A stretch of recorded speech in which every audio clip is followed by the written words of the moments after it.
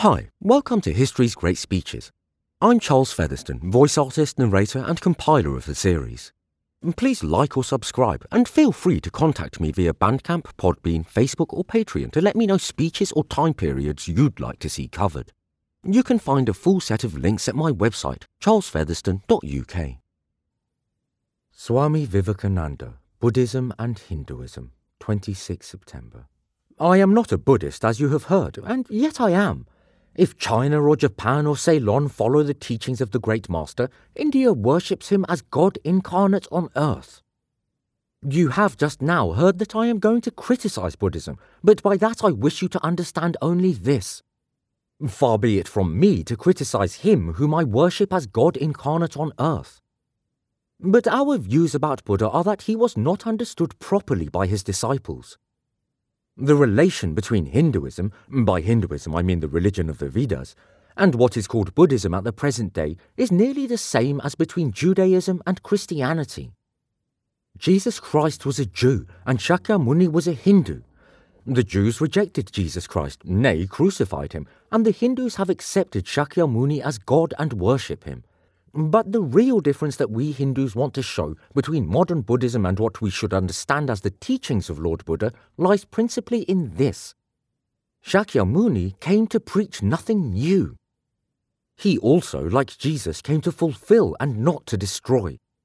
Only in the case of Jesus, it was the old people, the Jews, who did not understand him, while in the case of Buddha, it was his own followers who did not realize the import of his teachings.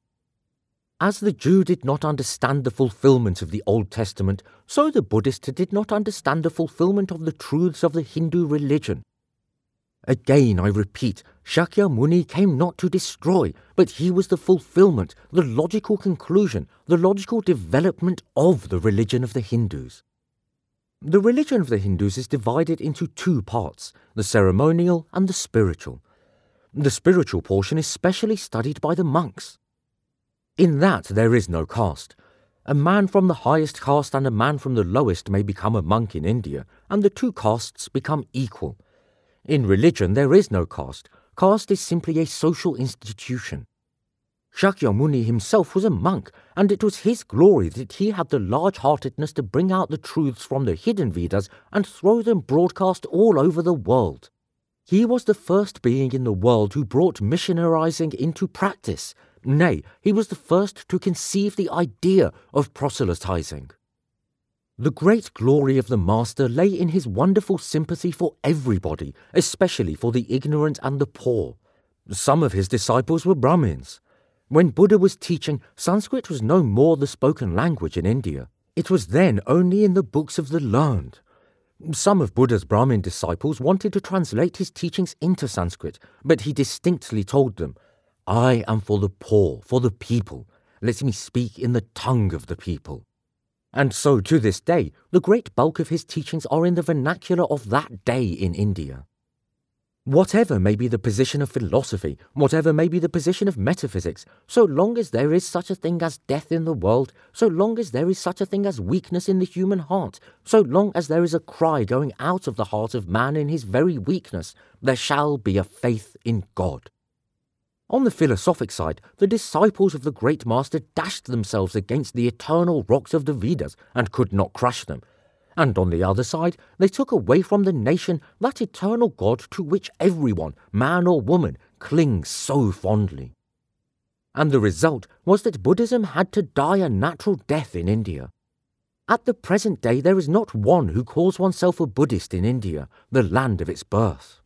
But at the same time, Brahminism lost something.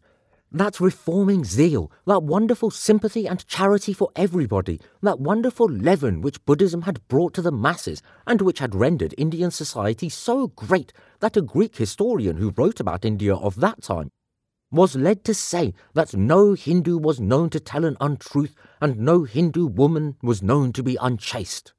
Hinduism cannot live without Buddhism, nor Buddhism without Hinduism. Then realize what the separation has shown to us, that the Buddhists cannot stand without the brain and philosophy of the Brahmins, nor the Brahmin without the heart of the Buddhist. This separation between the Buddhists and the Brahmins is the cause of the downfall of India. That is why India is populated by 300 millions of beggars, and that is why India has been the slave of conquerors for the last 1,000 years. Let us then join the wonderful intellect of the Brahmin with the heart, the noble soul, the wonderful humanizing power of the great master.